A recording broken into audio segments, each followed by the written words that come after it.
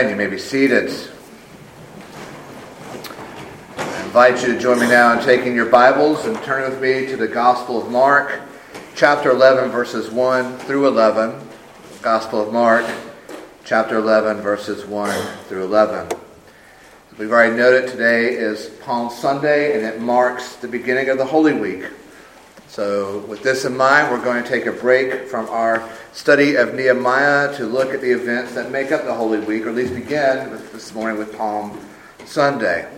And so our passage in the Gospel of Mark is one that may be familiar to you. Maybe not verbatim in verse, but it is in story, because it's a story of Jesus' entrance into Jerusalem. But it's not just any sort of entrance, it's an entrance that denotes the final steps of his march to the cross and to the tomb. There's a hidden meaning behind what is happening on Palm Sunday. It's a meaning that many people have missed out on. So as they are celebrating Jesus this morning, they are not celebrating for the right reason. We will look at that here in a few moments together. But we have the whole story. We know that Palm Sunday leads to Maundy, Thursday, and then to Good Friday, and then to Easter. And so we will look at that this morning, looking at this from Peter's perspective as recorded by his secretary, Mark. Let me pray for us as we come together now before God's Word. Lord, we thank you that you have given us 52 days out of the year to worship you. 52 Sabbath days, 52 Lord's days. And on this Lord's Day, we also remember is Palm Sunday. And that we have the occasion to pause and to look at the Gospels and be reminded of the events of this day that are not just historical in nature, but theological in meaning. And so may we see that, understand that. May we believe that Jesus was truly human, truly incarnate, 100% God, 100% God, 100% man, but he was real. And on this day, some 2,000 years ago, he did ride into the gates of Jerusalem, and the people cheered him. But may we also understand the reason why. It was part of the plan of redemption, part of the plan of our salvation, part of the eternal covenants for Christ to be glorified in calling and bringing his people to him. Help us to see that and understand that and be convicted by that this morning. We pray now in Jesus' name. Amen. So Mark chapter 11, verses 1 through 11. Let's stand together now for the reading of God's Word. Now when they drew near to Jerusalem, to Bethphage and to Bethany, at the Mount of Olives, Jesus sent two of his disciples and said to them, "Go into the village in front of you, and immediately as you enter it, you will find a colt tied on which no one has ever sat. Untie it and bring it. And if anyone says to you, 'Why are you doing this?' say, 'The Lord has need of it, and we'll send it back here immediately.'" And they went away, and they found a colt tied at a door outside in the street, and they untied it. And some of those standing there said to them, "What are you doing? Why are you untying this colt?" And they told them what Jesus had said, and they let him go. And they brought the colt to Jesus and threw their cloaks on it, and he sat on it. And many spread their cloaks on the road, and others spread leafy branches that they had cut from the fields. And those who went before and those who followed were shouting, "Hosanna! Blessed is he who comes in the name of the Lord. Blessed is the coming kingdom of our father David. Hosanna in the highest." And he entered Jerusalem, and he went into the temple. And when he had looked around at everything, it was already late, and he went out to Bethany with the 12. The grass withers and the flowers fade. The word of our God stands forever. Amen. You may be seated.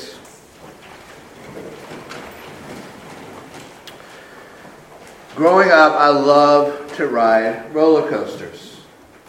We would often make the trip from Sumter up to Carowinds, either with a family or with youth group or school groups. As soon as we would get there, I would make a beeline to either White Lightning or Thunder Road or the Oaken Barrel. We're going back some time now. I don't think any of those rides are still there at Carowinds. I loved it. Any chance we had to go, I loved it. And especially when they took Thunder Road and they equipped it with the cars that would take you up backwards, right? It wasn't just enough to go forwards and enjoy it. Now you get to go backwards. I loved every bit of it. And every year the county fair would come to Sumter. We would go and ride the roller coasters, not knowing if we were going to live or die when we saw the carnies who had put the rides together. But it didn't matter. We'd take life into our own hands and trust that they were at least sober enough to tighten the right bolts when they put it all together. I loved riding roller coasters. It was a thrill. But the older I have gotten, I've begun to not enjoy it as much. Roller coasters just aren't that much fun anymore for me. Now my children love them. And they love to go up to Tweetsea and Boone. So every time we go up, we take a surrogate parent. Madison, many of you remember our intern from several summers ago, and a good friend of family.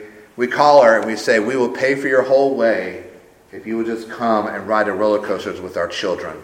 Because that's all I enjoy. I don't enjoy it anymore. The most I can do are the bumper cars and the chairlift.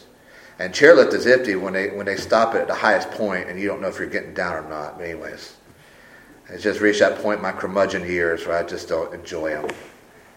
I used to love them. The older I get, the less I enjoy roller coasters. As we've already noted, today is Palm Sunday, and it marks the start of the Holy Week. We go on to Maundy, Thursday, and Good Friday and Easter. And it is quite an emotional roller coaster of a week. We begin on this high note of celebration that Mark records, of the crowds gathering, they're waving palm branches, and they're laying their robes and cloaks on the ground, and they're crying out the praise of Jesus. Hosanna, blessed is he who comes in the name of the Lord. And we know the whole story, know that Jesus is coming in. He's on this very decided march to the cross. He's not just coming in for accolades. He is making his way to Golgotha. And along the way, we have Maundy, Thursday, and Jesus in the upper room with the disciples. And he institutes the Lord's Supper, which points to his coming death and suffering. And then the story of Judas betraying Jesus, getting up from taking the institution of the Lord's Supper and going out to betray Jesus. And then we keep that downward trend. We find Jesus goes to the Garden of Gethsemane. And he prays and sweats drops of blood. And then here comes the crowd, the legion of Roman soldiers. And Judas comes up to him and kisses him. And he is now betrayed fully. And he goes through the scam of the trial and is treated lesser than less.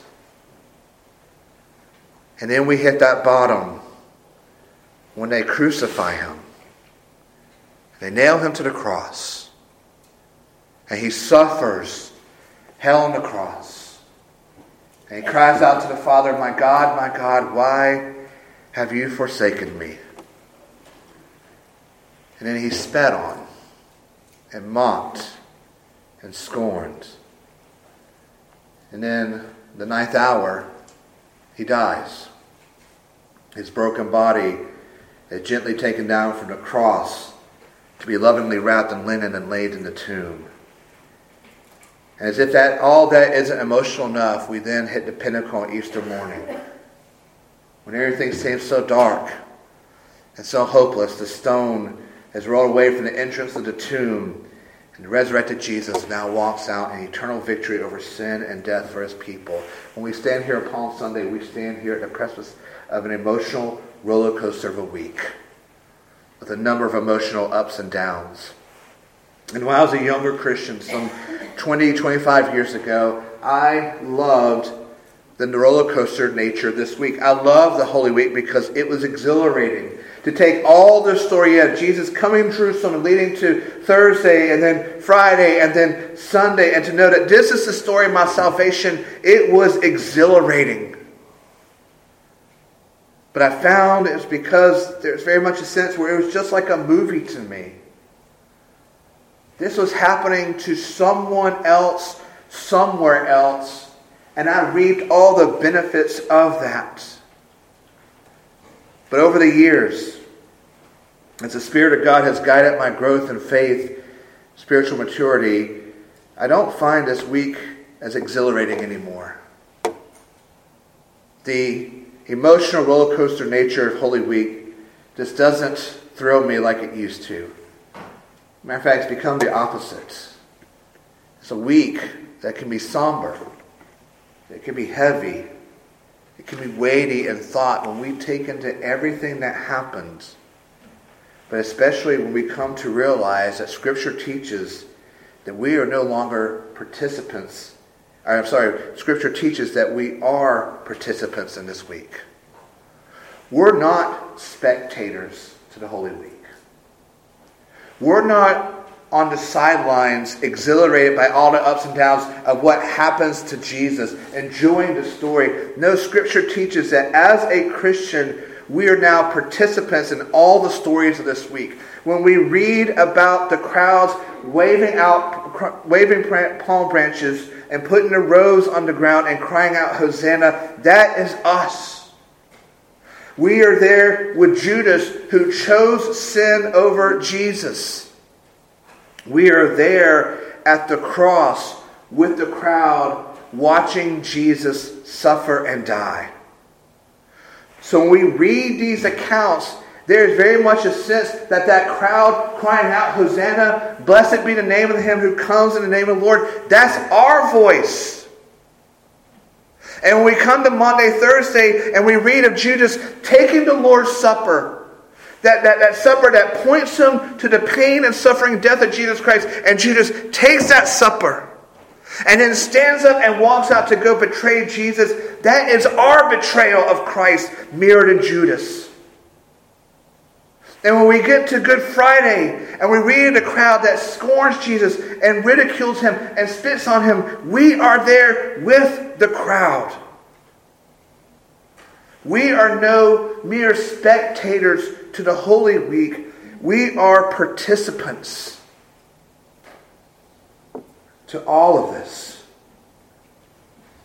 It was our voice in this crowd in Jerusalem this day some 2,000 years ago. It was our shadow that followed Judas as he betrayed Jesus with a kiss for a little bit of pocket change. It was our scorn and ridicule that was hurled at Jesus while he suffered on the cross. We are in this story. And we're not talking about some sort of science fiction deal going on here. There's some rift in the space-time continuum that defies all the laws of physics. No, we're simply talking about what Scripture teaches us. We think of Paul teaching us in Romans 5:10, for if while we were enemies, we were reconciled to God by the death of his Son, much more now that we are reconciled, shall we be saved by his life. Paul's theology is a Spirit-given theology, but it's a theology that doesn't pull punches. I don't think Paul would have made a good Southern gentleman. He didn't know how to frame things in nicety, so he tells us very simply, congratulations, at one time you were enemies of God. And he doesn't mean that we just, we weren't friends, we didn't run in the same circles, or we weren't acquaintances, or we just weren't that fond of Jesus, we didn't share the same hobbies. No, he means we were actively set as enemies against God. And what does it mean to be an enemy? At the very core of being an enemy is hatred. Isn't it? To think of calling somebody an enemy, at the very core of that, there's hatred. And so Paul is telling us we're not passive enemies of Jesus. We are active, aggressive enemies of God. We were enemies of him. We hated God. We didn't want any part of him. We didn't want God to exist. As we go to our computers and we turn on the news and we see what's happening in Ukraine and all the horrible atrocities of Russia against Ukraine, what is at the core of that? Core of that is enemies. At the core of that is hatred. And we were once enemies of God. Make no mistake about it. Before Christ, you hated him. Now, this may not have registered in your conscience. You may not have gone around and introduced yourself and say, hello, I'm James McManus, and I really hate Jesus. Hello, I'm Thomas Hardison. I'm an enemy of God. Would you like to join my cause against him? It may not have registered in our conscience, but it was seen in our sinful thoughts, words, and deeds. It was seen in how much we loved and pursued our sins. It was seen in our willingness to much more listen to Satan and follow along his path to hell. And Jesus even warns us in the Gospels, if you're not for him, then you are against him. We were his enemies. We were born in our sins and trespasses. We were born enemies of God. And so that means that our voices and our attentions are mirrored here in the crowd who praise Jesus. Not the Jesus of the Bible, but the Jesus that they wanted. The Jesus they concocted. The Jesus that made them feel comfortable. And it means that our sinful betrayals are mirrored in Judas. I don't know if any of us have taken money to physically betray Jesus. I don't think we have. But we have all spiritually betrayed him when we have chosen to pursue sin instead of him. When we have seen the path laid out for us and we said, I know better than you, Jesus. I'm going to go the other direction. We have been like Peter. When we had those occasions to stand up for Jesus, when our faith is being attacked, when our church is being attacked, when our Jesus is being attacked, and we have the opportunity to stand up for him, we stand to the side and go, that's not my Jesus. That's not my concern. That we're more concerned for our comfort and safety. We don't want to be weird. We don't want to be one of those holy rollers. So we deny him. And the mocking and the scorn and the ridicule of the crowd at the cross is ours. Because they hated Jesus. At one time you too hated Jesus. And somewhere inside of you, you really enjoyed that he was crucified. Make no mistake, we are not spectators to the story. We are participants. And that is a sobering fact, isn't it? That if we could have a rift in the space-time continuum, we could defy all laws of physics. There's a high likelihood that if we were living back in that time, we would have been in this crowd, crying out, Hosanna.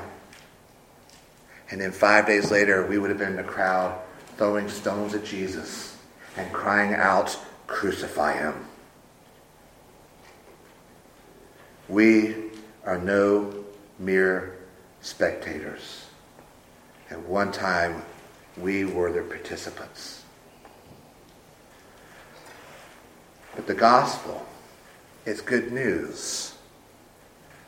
And the good news tells us there's another side to this story. We think of Paul in Galatians 2:20, I have been crucified with Christ.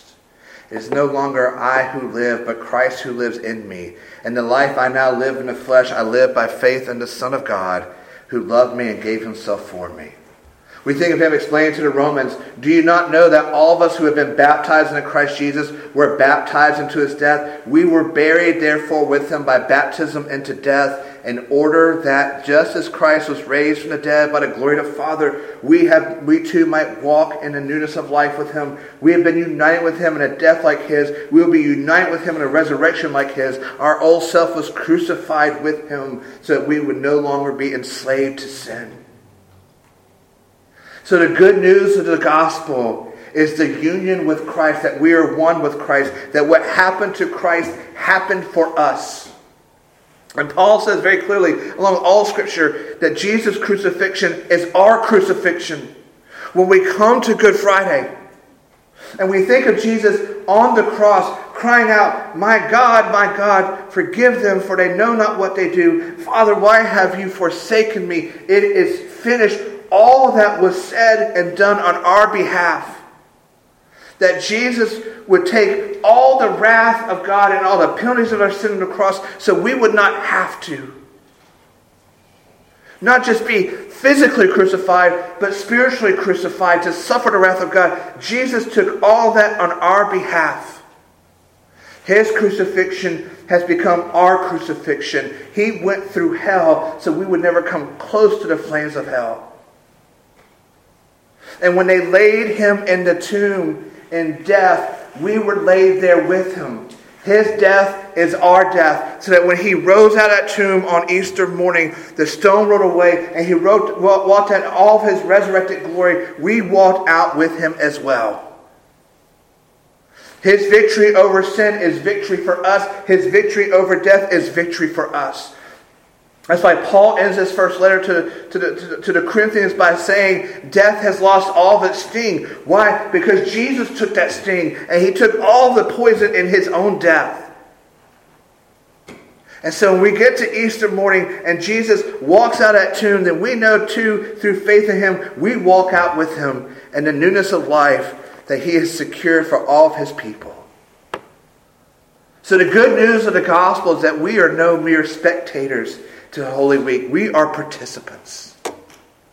Starting with Maundy, Thursday, Good Friday, and Easter, we are participants in this story of redemption, this story of our salvation. But the question is, what kind of participant are you? Do you participate as an enemy of God? You're here, but do you know him?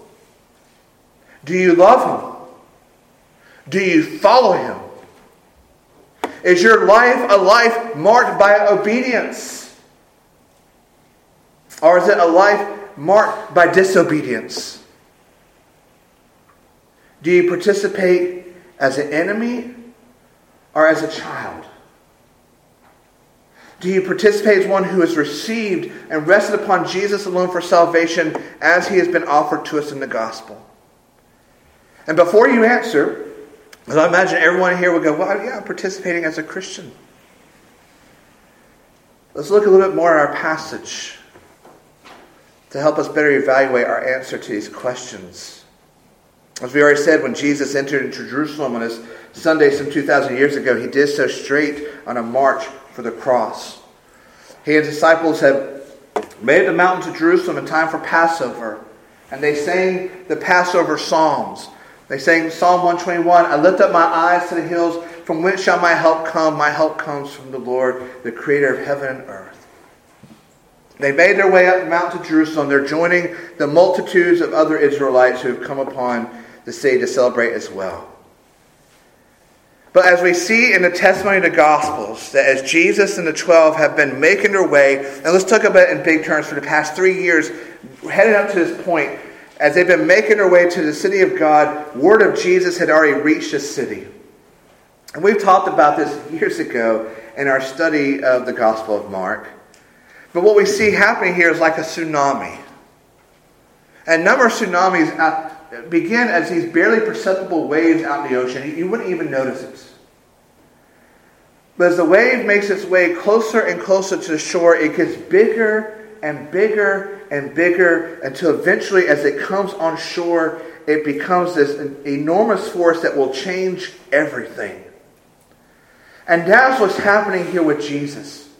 For 3 years, he has been teaching and preaching. He has been doing miracles. He has been doing ministry, bringing the kingdom of God at hand. And all this has now come before him. And so as they are coming up to the city, this tsunami of who Jesus is and what he has done has reached the city, and nothing will ever be the same. And so when we get to Palm Sunday, and we read about this crowd, it means that a majority of the people here who are celebrating his arrival had at least heard about Jesus. Some of them may have even gone out and heard Jesus preach. They may have been a part of the 5,000 who were fed miraculously. They may have been at the Sermon on the Mount. But some portion of them have probably gone out and heard Jesus preach and teach. But at least the majority of them had heard the testimonies. Have you heard about this Jesus?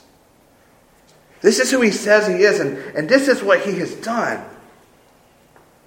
So it's because of that they bring from their normal pace of the day, and they come and they gather palm branches and cloaks, and then while they cry out, Hosanna! Blessed is he who comes in the name of the Lord. Blessed is the coming kingdom of our father David. Hosanna in the highest. But what we find is what they were saying did not match with who Jesus is.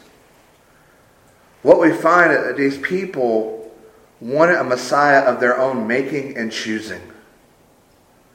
They wanted a Messiah that fitted them politically and culturally. They wanted one who would bring about the reign of David, who would make them safe economically and politically. They wanted a Messiah that would make sure they would have a 4-bedroom house.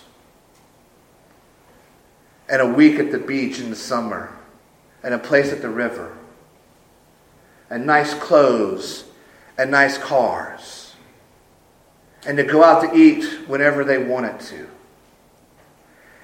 They wanted a Messiah that made them feel good and safe.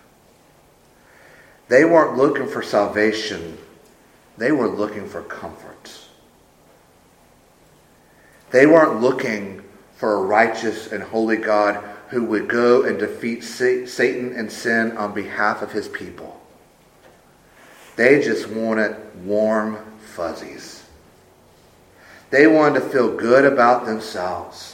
And they wanted a promise of a Messiah who made sure that they would live well.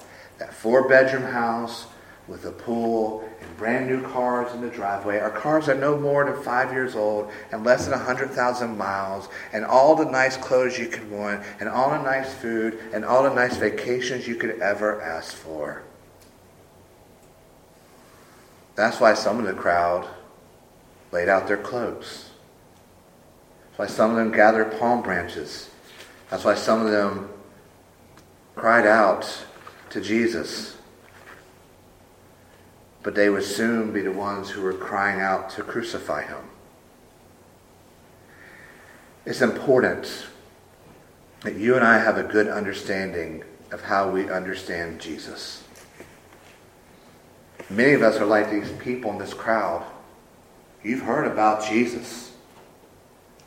You've grown up in this church. You've been coming to church here for a while. You've gone to another church. You've heard about this Jesus. You've heard the gospel. You've sung the songs. You've gone to VBS. You have gone to Bon Clark, and you've heard all about this Jesus. The tsunami of the gospel has reached you. But the question is, what have you chosen to believe about Jesus? Who is the Jesus that you worship this morning? Is your Jesus the one who only exists to make you feel happy and comfortable and for you to live a good life? Is your Jesus just part of a resume to have a good standing in this small southern town? Because we all know if we meet somebody here in Winsboro and we ask them where they go to church and they say, I don't go to church, we give them the stink eye, right? And none of us want the stink eye. So I better go to church so at least it seem respectable in this town. Or is our Jesus just there to help us keep up to the tradition of our family? Because my parents went to church, my grandparents went to church, my great-grandparents went to church, and my great-great-grandparents built the pew that I'm sitting on every Sunday. That's what we do. We go to church. Is your Jesus just there to make you comfortable? Or is your Jesus the one who will confront your sins? Who will take you by your hand and help you see the depths of your sinfulness? And when you stare into that hellfire pit of your sins, he offers you the balm of his suffering and death and resurrection. Does your Jesus ever make you uncomfortable? Because he says that's a sin, and that will send you to hell. Does your Jesus make you uncomfortable by saying you need to die to that sin? Does your Jesus make you uncomfortable by reminding you over and over again the answer is only found in and with him? Imagine you have a mirror that shows you your spiritual reality. What do you see when you look in it? A slightly less holy and righteous version of your Jesus? That ultimately your Jesus is just you, spiritually bathed, with a nice haircut and clothes? Or do you look in your spiritual mirror and you see the warts and all of your sinfulness? But yet you hear off there to the side Jesus saying to you, come to me, all who labor and are heavy laden, and I will give you rest. Take my yoke upon you and learn from me, for I am gentle and lowly in heart, and you will find rest for your souls. For my yoke is easy and my burden is light. What Jesus do you see when you look? Or what do you see when you look in the spiritual mirror? Your Jesus or the Jesus of the Bible? When we come together for worship, we are always using the same language in our worship. But we find that the language of worship for these people didn't mean what it should have meant. And the language of our worship is very scriptural. We sing from the Bible. We pray the Bible. Our hymns are based upon the Bible. We have a Bible that stays up here the entire time.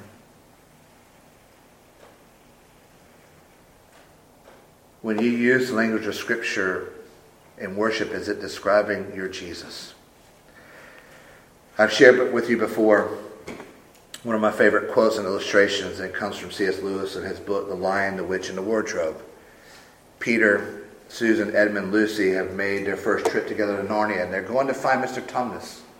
But they end up coming across Mr. and Mrs. Beaver, and the Beavers invite them back to their house, and there's this quaint little beaver hutch there. And as Peter, Edmund, Susan, and Lucy gather by the fire and drink tea, the conversation turns to Aslan, who is the lion, who is the Christ figure in Narnia. And Mr. and Mrs. Beaver say, Aslan is a lion. He is the lion, the great lion. And Susan says, oh, I thought he was a man. Is he quite safe? I shall feel rather nervous about meeting a lion. Mr. Beaver says, safe? Who said anything about safe? Of course he isn't safe. But he's good. He's the king. That's who Jesus is. Jesus doesn't come to make us feel safe, but he's good. The crowd, they didn't want a good Messiah. They wanted a safe Messiah. But Jesus' ministry isn't to make us feel safe in our sins, safe as we make a path trodden to hell. No, his ministry is to send forth his word, which is living and active, sharper than any two-edged sword, which pierces to the division of soul and of spirit, of joints, of marrow, and discerns the thoughts and intentions of the heart. It's a word that through the work of the Holy Spirit shows us our sins and shows us the price that everyone must pay for their sins unless we repent and believe in the good news of Jesus Christ. And when we do that, then we see the goodness of Jesus. We see the goodness that the second person of the triune Godhead would suffer and die for me. One of the most enormous lines we sing in any hymn ever written is in the Father, how deep the Father's love for us when we sing, it was my sins that held him there. We know the story. We can visualize them hammering the nails into Jesus' wrist to hang him up upon the cross. That's the historical reality. But we know the theological reality. It was my sin that held him there. And he was put there out of the goodness of who he is. It was his will to be held there by our sins, who for the joy that was set before him endured the cross, despising the shame. If your Jesus is safe, then your Jesus isn't real. But if your Jesus is good because he has saved you, an enemy of God, then your Jesus is eternally real and good and gracious. So the question this morning is, what Jesus do you worship? Is your Jesus someone who doesn't look much different than you, but makes you feel safe? Or is your Jesus the Jesus of the Bible who isn't safe, but is good? We'll close with this quote. It is misleading to say that God accepts us the way we are. Rather, he accepts us despite the way we are. He receives us only in Christ and for Christ's sake. Nor does he mean to leave us the way he found us, but to transform us into the likeness of his Son. Without that transformation and new conformity of life, we do not have any evidence that we were ever his in the first place. The greatest mistake we could ever make is having a Messiah that makes us feel good culturally and politically. To make us feel good of our sinful choices in life. We need the Jesus of the Bible, who is holy and righteous, gracious and merciful, who will confront you with your sins, make you uncomfortable to stay there, and encourage you to walk with him in that newness of life. What Jesus have you chosen to believe in and worship? Pray with me.